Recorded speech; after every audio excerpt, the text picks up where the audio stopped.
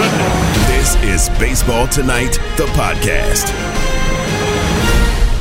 This is the Baseball Tonight podcast for Tuesday, January 18th, 2022, and today will be better than yesterday. There's been a coup in the leadership of this podcast. Sarah Abbott has taken over for the vacationing Taylor Schwenk, and she is working from Nebraska. Sarah, how you doing? I'm doing great. It feels good to be in charge. I hope I make Taylor proud. Yeah. Have you ever heard of a ball player named Wally Pipp? Yes, the infamous Wally Pipped. That's exactly right. And, you know, you're Lou Gehrig in that comparison to Wally Pipp as Taylor. Who knows if he'll ever come back. I'm Buster Olney. I'm taping from Montana, so there's definitely no East Coast bias on the show this week for sure. Today, we'll be talking with Genevieve Beacom, who at age 17 recently became the first woman to pitch professionally in Australia. I sent a note to longtime big leaguer Peter Moylan, who is now the manager of the Melbourne Aces, and asked him about Genevieve in a direct message. And his answer was this: she is so impressive on every level. And the more I get to know her, the more I think she has a chance to be special. I think the next step is strength. From my understanding, she just started lifting last year, so that will come. Mound presence won't be an issue for her. She's already very composed. I don't know what the right move is next. I just want her to go to a good program, college or pro, where she is allowed to develop at her own pace. Sky is the limit. She's already got a fastball in the mid-80s, Sarah. Like, I mean, you're 17 years old and you're throwing that hard. You got a shot. I mean, that's crazy. I can't even imagine how much talent that would take and skill. And just like even genetics wise, how blessed she must be to be able to pull that off. Yeah, you watch video of the first outing that she had. She's got that classic lanky lefty, very angular, you know, with a great breaking ball. So it'll be fun talking with her about the journey ahead that she's got. Sarah Langs will also jump on. We'll be talking with Jeff Passan about the labor situation, which is, well, same as always. Yeah. Some other news and notes as this lockout continues. Longtime pitcher Francisco Liriano retired. Travis Snyder, who played 8 seasons in the big leagues as an outfielder, he has retired. Brad Ausmus has joined the Oakland Athletics as bench coach for first-time manager Mark Kotsay. He, of course, had previously been the manager of the Detroit Tigers and the Los Angeles Angels. He was one of the candidates that the Mets talked to for their managerial opening. Sarah, what else you got? First, listen to Swagoo and Perk, an ESPN podcast led by its namesake hosts, Marcus Spears and Kendrick Perkins. With new episodes every Tuesday morning, Spears and Perkins will bring listeners the latest NBA and NFL news, as well as a look inside their lives, career journey with can't-miss conversations. That's Swagoo and Perk. Listen wherever you get your podcast and also available on ESPN's YouTube channel. And also we have NBA Today hosted by Malika Andrews. It offers exclusive content Monday through Friday at 3 p.m. Eastern, New Pacific. Get caught up with the latest from around the NBA on NBA Today on ESPN and ESPN apps. Listen wherever you get your podcasts. We're driven by the search for better.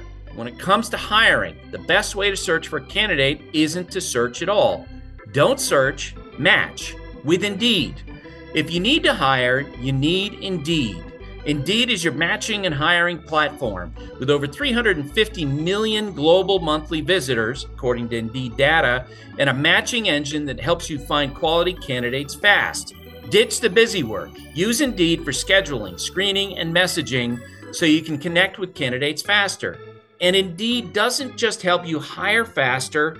93% of employers agree Indeed delivers the highest quality matches compared to other job sites, according to a recent Indeed survey. Join more than 3.5 million businesses worldwide that use Indeed to hire great talent fast. And listeners of the show will get a $75 sponsored job credit to get your jobs more visibility at Indeed.com/Buster. Just go to Indeed.com/Buster right now and support our show by saying you heard about Indeed on this podcast. Indeed.com/Buster. Terms and conditions apply. Need to hire? You need Indeed. You can now stream the most MLB games on DirecTV without a satellite dish. Yes. The clutch hits, the strikeouts, grand salamis, web gems, with nothing on your roof. So whoever's up there, whether it's roofers, Santa, birds, old-timey chimney sweeps, moody teenagers, thrill-seeking raccoons, you name it, they won't find a satellite dish. But you will find your MLB games on DirecTV. That means DirecTV is your home for baseball this season. Root with nothing on your roof. Call 1-800-DirecTV or visit directtv.com. Sign up today. Claim based on total games carried on sports networks. Sports availability varies by zip code and requires choice package. 0096. This is The Numbers Game with Sarah Langs. Sarah Langs is a reporter and a producer for MLB.com. Sarah, how you doing? I'm doing great, Buster. How are you? I'm doing great. Great to talk with you. So we both, I'm sure that you probably didn't see Genevieve pitch until that video of her first appearance professionally in Australia earlier this month. I'm curious about what your first reaction was when you saw a video of her on the mound. I mean, just how awesome this was. I loved how so much of the coverage of her got to the point that she's there because she can get outs, because she's good. It's not supposed to be just to have that first woman to do this or anything like that, but just because she's there and awesome. And I think if you squint, if you don't see the hair, if you're not thinking about any of that, I would just say, wow, I want to see more videos of this person pitching, regardless of who they are. Yeah, the first thing I thought of, curious, first thing that jumped out at me was the curveball. I'm like, the curveball, I'm like, oops, spin rate right there. That's a good curveball. Second thing that jumped out at me was the sort of that classic left-hander look.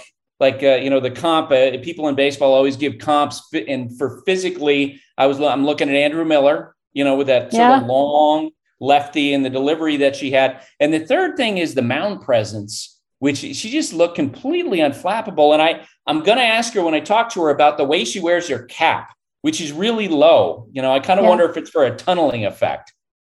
Interesting. I can't wait to hear the answer to that when I listen back to the podcast. But I agree. I mean, there was really a presence there. It was just so much fun. And I love when we get to see things like that, in January, when we don't have baseball season here. Exactly. All right. In honor of her, I want to get from you your top three players from Australia. And we'll go with number 3 first. So number 3 is Liam Hendriks, of course. I'm sure that he might end up a little bit higher on this list by the time his career is over. But I was just looking at some different stats, counting stats, whatever else. 78 saves, which is the second most of any pitcher from Australia. 639 strikeouts, which is the most. And, it's only because the two individuals ahead of him are, to me, so quintessentially part of the history of baseball, Major League Baseball in Australia, that he isn't number 1 yet, but I'm sure he will be very soon. Number 2. Number 2 is Grant Balfour. And that's really because when I think of my own understanding and history of baseball in Australia, I think of him because when he was on the A's and just all throughout his career, I say the A's because I distinctly remember reading an article in the San Francisco Chronicle about him one year when I was visiting my grandmother, who of course lived out in the Bay Area. And I just remember him really popularizing, I think, for kind of this current generation of baseball fans, the idea that there could be players from there. And of course, there have been a handful of players from Australia, and we'll get to one who is really among the first. And that was, in the 90s, and that was a separate era. But Grant Balfour, 84 saves, most of anybody coming over from Australia, and just such a presence and such character. And I really think, a player who, if you saw him pitch, if you read some stories about him, really stuck out in your mind. And, Liam Hendriks, very similar in that way as well. Two really affable in different ways, personalities that I think really stick with people. See, you're not saying, because you're too nice, you're not saying that the perception is they're a little bit crazy. right? Well, I mean, the story that I remember reading in the San Francisco Chronicle was about the colorful language that Mr. Balfour used on the mound, which of course was a big part of, I think, what gave him that national presence. I mean, I remember learning about him probably a year he made the All-Star team and sort of learning about all of that. And I was a kid, I guess I was a teenager, but it was a little bit scandalous, like, oh my gosh, and of course. He's dropping F-bombs on the mound when he pitches. Exactly. But again, it's just memorable. And I love that so much. And number one, the greatest player of all time from Australia. Dave Nelson. I mean, it absolutely has to be, most WAR of anybody coming out of Australia. Catcher, 105 home runs, by far the most of anybody coming out of Australia. And of course, he formed an all-Aussie battery with Graham Lloyd for the first time in April of 1993. Those were the first two players of note to be from Australia. I mean, if you go on Baseball Reference, there are some guys from like the 1800s, kind of a different setup of baseball back then, let's say. So if we're really talking about modern baseball and everything, we're talking about him and we're talking about Graham Lloyd and Dave Nelson with everything he did in baseball. He was the guy where they were first writing stories of, wow, how did a player who was born here end up in Major League Baseball? So he is my number one there. And I will say that Peter Moylan, who I know was a podcast guest, I remember seeing him on Zoom at some point this season where you were talking to him and I was waiting for my turn. He would have been our number 4. I just want to say, based on the stats and seeing his name and knowing that he's part of this community, I did want to give him that shout out as well. And he's Genevieve's manager. So you led right into that perfectly, Sarah. Thanks for doing this. Thanks so much for having me. Genevieve Beacom, the first woman to pitch professionally in Australia. Welcome to the podcast. Thank you so much for having me. All right. So tell me what the reaction's been since that event happened. What's the coolest thing that you've experienced since that happened? I've had a couple of MLB players, talk about my pitching mechanics and my curveball, which was pretty cool. And, I was on the MLB network, which was just unbelievable. So, yeah, I wasn't expecting this kind of reaction at all. You mentioned the players. Who jumped out at you among the reactions you got, and who were they? Luke Jackson. He was definitely one of the big ones. I can't name them off the top of my head, but, I was talking to Pete Moylan about them, like just them tweeting and stuff, and it's just been crazy. So growing up, who was your favorite baseball team, your favorite player, or were you just that you didn't follow baseball that way? When I grew up, my T-ball team was called the Orioles. So, for a while I went for the Orioles, and then when Acuna played for the Melbourne Aces, and he went back and played for the Braves, I switched over to the Braves, and I've just been a Braves fan ever since. So, yeah, but definitely Garrett Cole is probably my favorite player. What do you like about him?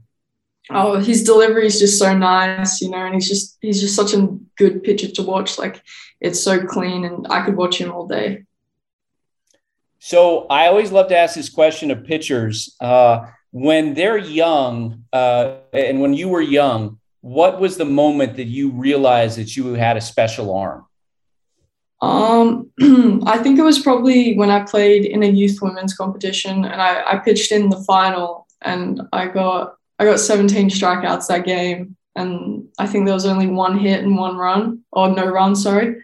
And I think after that, I really, I was like, oh, I could probably do something with this, What kind of reaction were you getting from others when you had that game? What do you remember?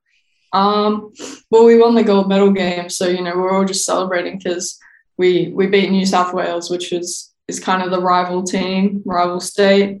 So I think we were just all celebrating as a team, and that was the best part of it. It wasn't really an individual accomplishment. It was the team winning, which was awesome. What do you like about pitching? Striking people out. No, it's just fun. You're controlling the game. Nothing happens until you move or you throw the ball, and it's you're in control, and you know what you're going to throw and you know what you're going to do. It's just really fun being up there and, you know, throwing your heart out and doing your best every time to help the team win. You know, that's a common denominator I've heard from so many pitchers that I covered as a reporter through the years, guys who are in the Hall of Fame now. They love that control. They love the feeling of being out on the mound and being able to dictate everything that happens during the course of the game. Yes? Yeah. Your curveball, that absolutely jumps out. When I first saw a video of you, I was like, woof. Tell me about how you learned your curveball. I didn't really mess around with the grip that much. When I was like pretty young, you know, I just watch how people held it around my club, and I have a very generic grip. It's nothing crazy. I'm just on the top of the seams, and I pulled out. I kind of watched a couple videos when I was younger, and I always remember like pulling a curtain down when I throw it. So yeah, I think I learned just by watching other people. It just worked from the start. I think, you know, I didn't have to mess around with it too much. I was going to say, and I sent this to Peter when I sent him a direct message about it, told him I was getting ready to talk to you, that your curveball and the nature of your left arm, it's like, yeah, you could probably wake up when you're 80 years old and throw a strike with a curveball because it just looks that natural. I'm curious about the first times you threw it. Mike Mussina, who's a Hall of Famer, he grew up pitching to his dad. And then when he was about 14, 15 years old, he started to spin a curveball. His father couldn't catch it. I got to believe that for, you know, folks who catching you, they probably were like, whoa, struggling to catch it. Tell me about that. Yeah, definitely, sir. I kind of played around with it, you know, when I was probably 13, and like, because, you know, my pitching coach always told me not to throw it when I was like 12 because he didn't want me to hurt my arm or anything. So I was mainly just throwing change-ups back then. But, you know, when I was about 13, 14, I started messing around with it, and I got that big 12-6 snap kind of thing. And ever since then, it's been my out pitch. It's just been my best pitch. I can't remember a time where I've had to really, you know, work on it to get a better break or anything. It's just kind of been there naturally always. Tell me the best reaction, or from the hitter's perspective, the worst reaction that you ever saw from a hitter trying to hit your curveball. I've had a lot of the ducks and stuff, and then it's just the best when they freeze up, you know, and they can't hit it, you know. Sometimes I think there was one time I probably spiked it probably like 50 feet. I spiked it about 2 meters in front of the plate, and he still swung. So that was pretty awesome to watch. Yeah, Mariano Rivera, he would break hitters' bats with his cutter, and sometimes when he got a bat bad, he would have to turn around and face the infielders because he was stifling laughter. How did you deal with that when you got his strikeout on a 50-foot curveball? Well, I knew the guy, so, you know, we were kind of just laughing at it. You know, I threw him 3 curveballs in a row, and he swung at every single one, even if they were in the dirt or not. So, you know, I still make that joke to him this day. We kind of just laugh about it now. The best advice that you've gotten as you're developing as a pitcher?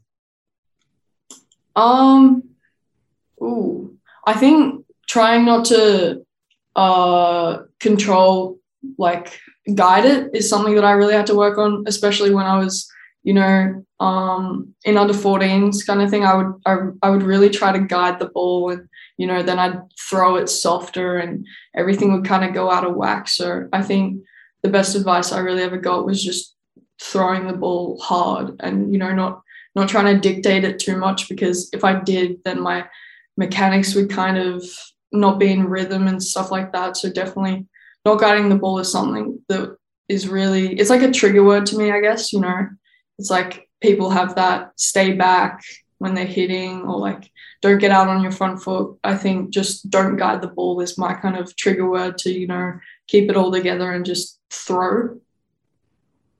What's the hardest you've ever seen velocity? Because I love asking this of pitchers as they are building velocity. They like to turn and glance at the radar gun readings. I don't know if they're available in the ballparks that you're pitching in, you know, at the minor league parks, the big league parks here. They are, and you'll see pitchers turn around and like check what their velocities are. What's been your top velocity? And when you heard that, what was your reaction internally? I think I threw 85 last Wednesday, actually, when I was playing at a Victorian showcase kind of thing. And, you know, I did get pretty excited after the game because, you know, it's like it's one step further. And, you know, last year I was only touching like 80, 82, 83. So, you know, it's always nice to see that the hard work I'm putting in is actually going somewhere, because, you know, last year I wasn't really close to even touching 85. And it's great to see the hard work that I'm doing paying off. Peter said that what you've been doing last year was the first time you started doing strength work. How do you think that's going to help you? I mean, I think it'll help me a lot just because, you know, I don't have any major flaws in my mechanics. So I think the main way that I'm going to gain velocity is through my strength training, which is great because it means I don't have to focus on changing too much of my delivery, and, you know, I don't have to get used to a new delivery. I just kind of have to get stronger in that aspect, which is probably, I think, the best thing that could happen. You know, I wouldn't want to have to fix my delivery and get stronger. It's just I have to focus on one thing and not both. So I asked Justin Verlander when he was early in his career, and it gave insight into sort of what his mindset was in terms of setting goals. And I said, what would you like to accomplish in your career in baseball? And he said, I want to do everything I can to make it to the Hall of Fame. As you sit here today, what do you envision your baseball future? What's a goal for you? I don't know. I definitely want to, you know, play in America. You know, baseball's huge over there. So definitely playing in America is like a huge goal of mine, whether that be college or professionally. I think I'll just have to see, especially in these couple of years coming up, because I'm finishing my last year of high school. But definitely I want to play professionally at some point in my life. You know, it's a game I love, and to be playing it every day is just an amazing opportunity. So I've always, since I started covering baseball, lefties to me are always fascinating how they wear their hats. You'll see lefty pitchers, as you know, they'll sort of cock it toward first base a little bit, maybe to add a little bit of deception, or they go a little bit the other way to see base runners. You are a left-hander. You wear your hat a little bit lower than a typical pitcher. Tell me about your thought process there and how you wear your hat. It's just comfy, you know. I don't really have a reason for wearing my hat low. I have a small head, so most hats don't fit me properly. So there's no real reason behind it. Okay. Well, I appreciate it. So much fun. It's going to be so much fun following you and as you make progress, from league to league. Thank you. Thank you so much. Dogs are an important part of our lives, and keeping them protected is a top priority, especially against nasty parasites. That's why you got to check out NexGard Plus, Afoxolaner, Moxidectin, and Pyrantel chewable tablets. NexGard Plus chews provide one-and-done monthly protection that kills fleas and ticks, prevents heartworm disease. Plus, it treats and controls roundworms and hookworms. That's a whole lot of protection packed into a delicious beef-flavored soft chew designed to make monthly dosing easy and enjoyable. So the next time you're at the vet, ask about NexGard Plus chews. They're the one-and-done monthly parasite protection you want for your dog. Used with caution in dogs with a history of seizures or neurological disorders. Dogs should be tested for existing heartworm infection prior to starting preventive. For the ones who get it done, Grainger offers high-quality supplies and solutions for every industry, as well as access to product specialists who have the knowledge and experience to answer your toughest questions. Plus, their commitment to being your safety partner can help you keep your facilities safe and your people safer. Call, click Grainger.com, or just stop by.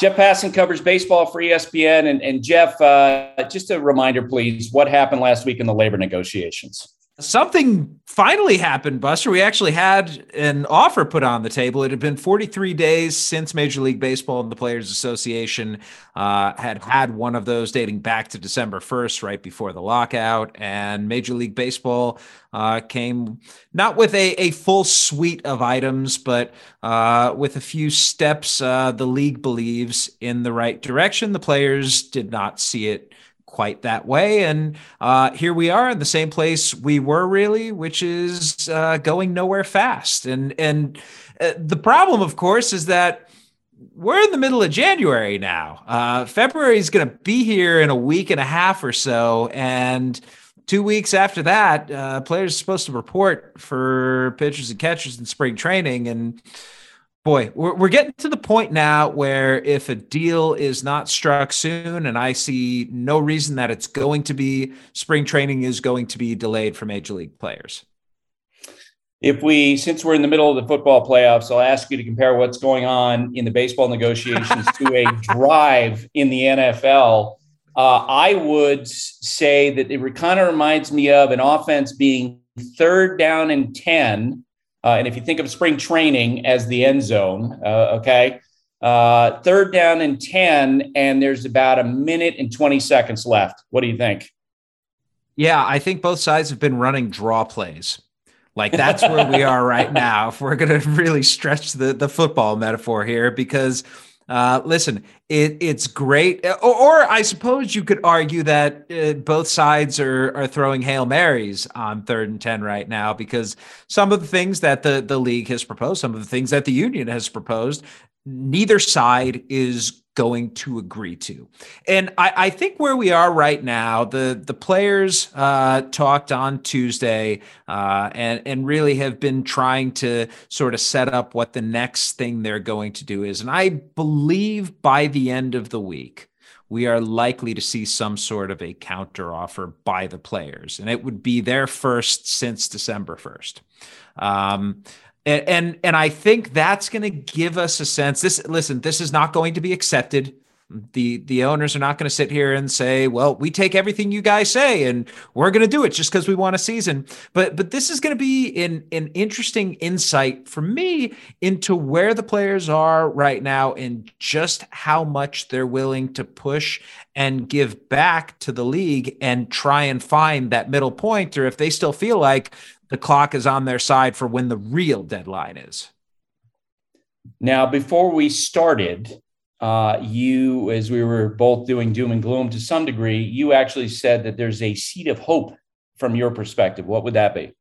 Okay, I think the seed of hope is this, that if there is some kind of, and I'm not going to use the word stalemate because that is a legal term, as is impasse, but if there is no hope of either side moving on this and they're just talking past one another, at some point you would have to think there's going to be a third party that would get involved in this. Now, I don't think we're at that point right now, but the possibility not only exists, but has happened in the past where when something like games are getting threatened, all of a sudden you see politicians step up and start talking about it. And if there's some sort of intervention there, again, we're not there at this point, and I think both sides hope that we don't get there.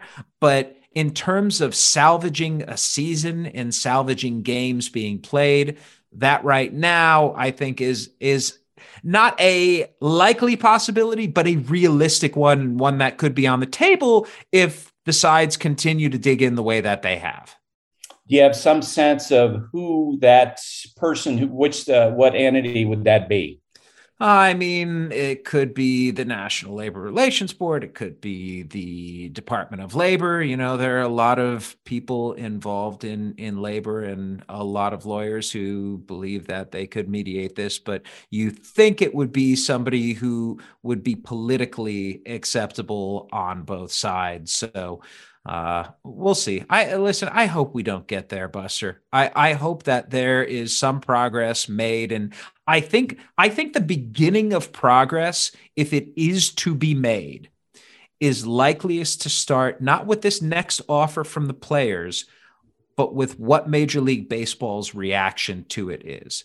If Major League Baseball and the owners feel like the players at least made some sort of a move on this one in the right direction, then their counter to this offer that's upcoming, I know I'm speaking like 2 offers down the road now, their counter to this one that hasn't been made yet, but that we're anticipating, could push in the right direction. And then it's back on the players to see ultimately what they really want. And I don't say that pejoratively. The players want a lot at this point, and I understand why they want a lot. But I think what people on the league side and in ownership circles especially have been waiting for is to understand, okay, what's the big ask in this CBA going to be from the players? It's not that it just has to be one necessarily, but I think players will acknowledge that as much as they would like to get back everything that they've lost in one fell swoop, realistically, this is going to be a more incremental collective bargaining agreement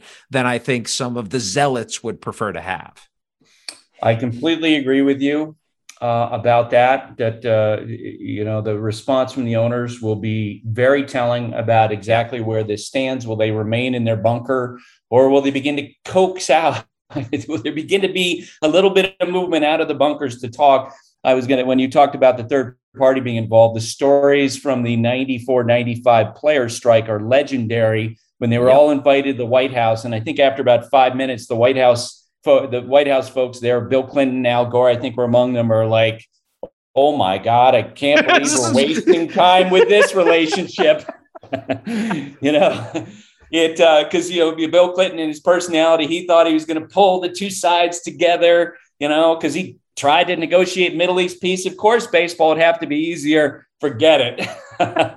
And that's the thing. I mean, this is the worst the relationship has been since 94 and 95. There's a reason why we're in the first work stoppage since the strike that canceled the World Series. But I don't think we are yet at that point of the nuclear option needing to be triggered by either side. But let's be clear about this. If a independent political figure, Buster, comes in and tries to talk, is either side in the position to say no? No. And in fact, my own theory about that meeting last week was there was no chance that it was going to move the ball forward. What was really going on was, to some degree, both leaders on both sides saying, yeah, we talked, so that they could tell the people they work for, yeah, we talked. Does that make sense? Yeah, I mean, and sometimes that's part of this thing. Sometimes it's, hey, we should be saying one thing to one another while we say another thing to our constituency. That's sometimes how this works. I don't know that Major League Baseball and the Players Association right now have that type of working relationship. I think that relationship honestly existed in the last couple of basic agreements where, these got done without a whole lot of hassle. And, well, you see why players are as radicalized as they are right now, because the last couple basic agreements have generally not been particularly good for the players, and clubs have taken advantage of that. And so I think the conviviality of those relationships that were there are not there anymore directly as a result of what happened and what the upshot was in those basic agreements. Which leads perfectly into my last question. We got about a minute left. What is the mechanism as you see these negotiations now, or who is the mechanic who's going to break this stalemate? Because that's where what I struggle with. I just don't see that person, that item that I think will be like, okay, that's going to push it across. I don't think the person exists. Let's get that out of the way. I have asked that. I have said to so many people, both in the middle of and on the outside of the process, who's going to be the figure that cuts through all of the animus? And the answer is no one. What is the issue? Listen, I think we're still too early to know for sure what it is. But from all of the conversations that I had leading up to a story I wrote a couple of weeks ago, the competitive balance tax threshold came up again and again and again as something that could move and could move demonstrably. Now, when I brought that up to people on the owner side, they were saying, no, owners aren't going to move. Think about it. They only went from 210 to 214 in their first offer. But I do wonder if there's a CBT threshold up at 230 to 230 going up, Right now, the league is at 214. Right now, the union is at 245. If we could get to 235, 230 maybe, and start moving upward from there, I think that's somewhere that could be mutually acceptable and give the players a really big win. I totally agree with you. And when you really think about it, I want to see if you agree with me on this. When you really apply those numbers to where teams have been in recent years, what are we talking about? A difference of $30 to $50 million per winter in terms of what teams are spending and where they're moving? Yeah. So, I mean, it's at not the a top. lot. I mean, to me, a secret sauce here would be a significantly higher minimum and a CBT threshold that's higher, because that incentivizes teams, that are around the $200 million mark to maybe spend an extra 15, 20, $25 million. And the higher minimum really affects a majority. I mean, literally a majority of major league players, and puts money in their pocket for careers that seem to be shorter and shorter.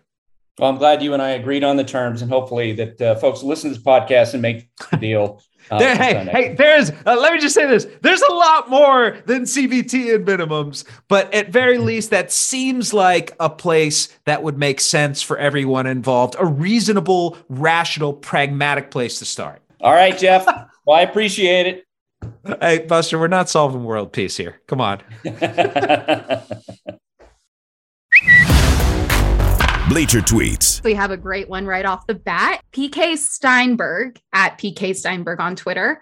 Since you're ranking the top MLB players, how about ranking each of the following based on their actual power in labor negotiations?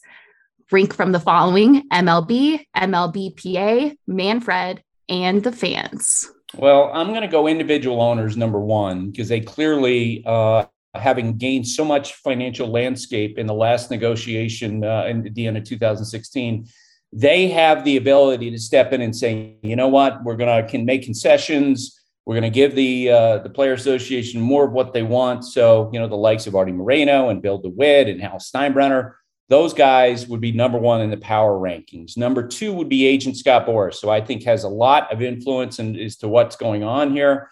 Most of the executive committee for the Players Association is made up of Scott Boras' clients. And he is perceived by a lot of other folks in the union on Major League Baseball side is having a lot of influence as to what's going on. Number three, I'd say Bruce Meyer, who's the lead negotiator for the Players Association. Number four is Max Scherzer.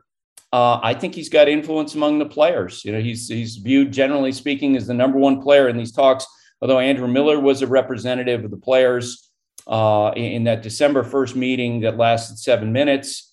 I think Max is an important voice in this. I'd actually put Rob Manfred behind those four groups because he's a lawyer for the owners. He's going to do what the owners want. He's taking marching orders for them. And there's no doubt about it, in the power rankings, the fans are last. Andrew Campbell at Real Camp Drew. Hey, Buster, since no contact is allowed between teams and players, would any of those guys get in trouble for using an intermediary? For instance, can Aaron Judge go to Joe Schmo and then Joe Schmo talk to Aaron Boone? Yeah, I think you theoretically could get in trouble for using an intermediary. I mean, that would be really hard to prove. Right, Sarah? Like if I wanted to find out how Taylor Schwenk was doing and I was forbidden because he's on vacation from reaching out to Taylor, and I reached out to you and talked to you and you talked to Taylor, I could get a general update as to what was going on. Who's going to track that? In this world, paper trails are everything. So, I mean, I always wonder about like screenshots, if they're texting it to each other. I think that's the only way it could potentially get traced back to them. But yeah. I mean, I don't know who would rat them out for that or who would even dig that deep. Yeah, exactly. Let's say that Aaron Boone wanted to find out about a rehabbing Yankee player, and he just reached out to a friend of the Yankee player and said, hey, tell me what you got. What have you heard? As you say, there wouldn't be any paper trail, that type of conversation. New year, not new Matt. It's my birthday weekend, a weekend I usually spend planning baseball trips for the next year, but I'm not committing dollars until we know a season start date. How much are owners realistically losing holding out, and do they even care? they would lose a lot if they lose the start of the season. And that's just in terms of the immediate game checks. But I also believe that they would do significant damage to their own product. I think if the baseball season doesn't start on time in the middle of a pandemic, that there would be very few people who would feel sorry for them, and feel sorry for either side for that matter. So would you tell New Year, not new Matt, to start booking hotels? No, don't book hotels. I'm really pessimistic. I just don't see as I was talking about with Jeff, I just don't see the mechanism that's going to lead to a deal. That has not even begun to evolve before our eyes. John Tollender at John Tollender on Twitter. Am I wrong for thinking that big market owners should align more with the MLBPA rather than small market owners? Boston, New York Yankees, New York Mets, LA Dodgers, etc. don't care what they spend and just want to win, while Cleveland, Tampa Bay, Pittsburgh, Oakland, etc. are just trying to profit. And John, that absolutely is one of the fault lines that's always existed in these negotiations. In 94, 95, the problem wasn't really a disagreement between the players in Major League Baseball. The problem was a disagreement between the big owners and the small owners.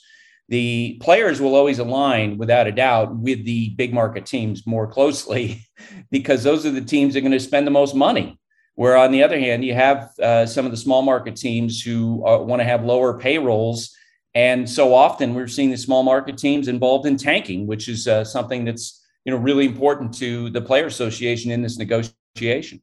Before we leave, Buster, you mentioned you're in Big Sky. I know that's where Taylor is. Have you ran into him yet? No. It is a big state under the big sky.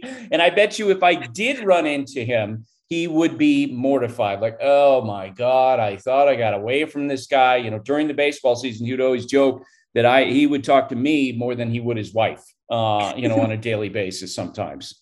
So I'm sure, Sarah, that he's greatly relieved that he doesn't have to deal with me. So how has Big Sky been? Have you been skiing awesome. Yeah, I went to Big Sky with friends the other day, and I did not go skiing. I still need to. I haven't gone skiing since I was 7 or 8 years old. I've gone cross country skiing, which is very different. But after going to Big Sky, I'm thinking that I'll be able to do it sometime. Are you a skier? Oh, no. I can barely walk without falling. Hand-eye coordination's not my strong suit. I think I would look like a baby giraffe learning to walk for the first time if I tried. Definitely the next time I try to get on skis, that will be the case. I have no doubt it's going to be ugly, but I have a niece who's an instructor in Vermont, and I'm going to be going up there over the next few weeks. Well, I mean, what the heck? It looks like I'm not going to have any spring training to go to. Well, that's it for today. My thanks to Genevieve, to Jeff, to Sarah. Sarah, thanks for taking over today.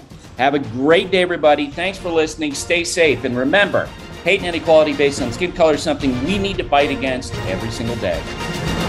Thanks for listening to the Baseball Tonight podcast. If you're playing fantasy baseball, check out the Fantasy Focus podcast wherever you listen to podcasts. The Baseball Tonight podcast. Dogs are an important part of our lives. That means protecting them from parasites. Ask your vet about NexGard Plus, afoxolaner, moxidectin, and pyrantel chewable tablets. NexGard Plus Chews provides one-and-done monthly protection against fleas, ticks, heartworm disease, roundworms, and hookworms.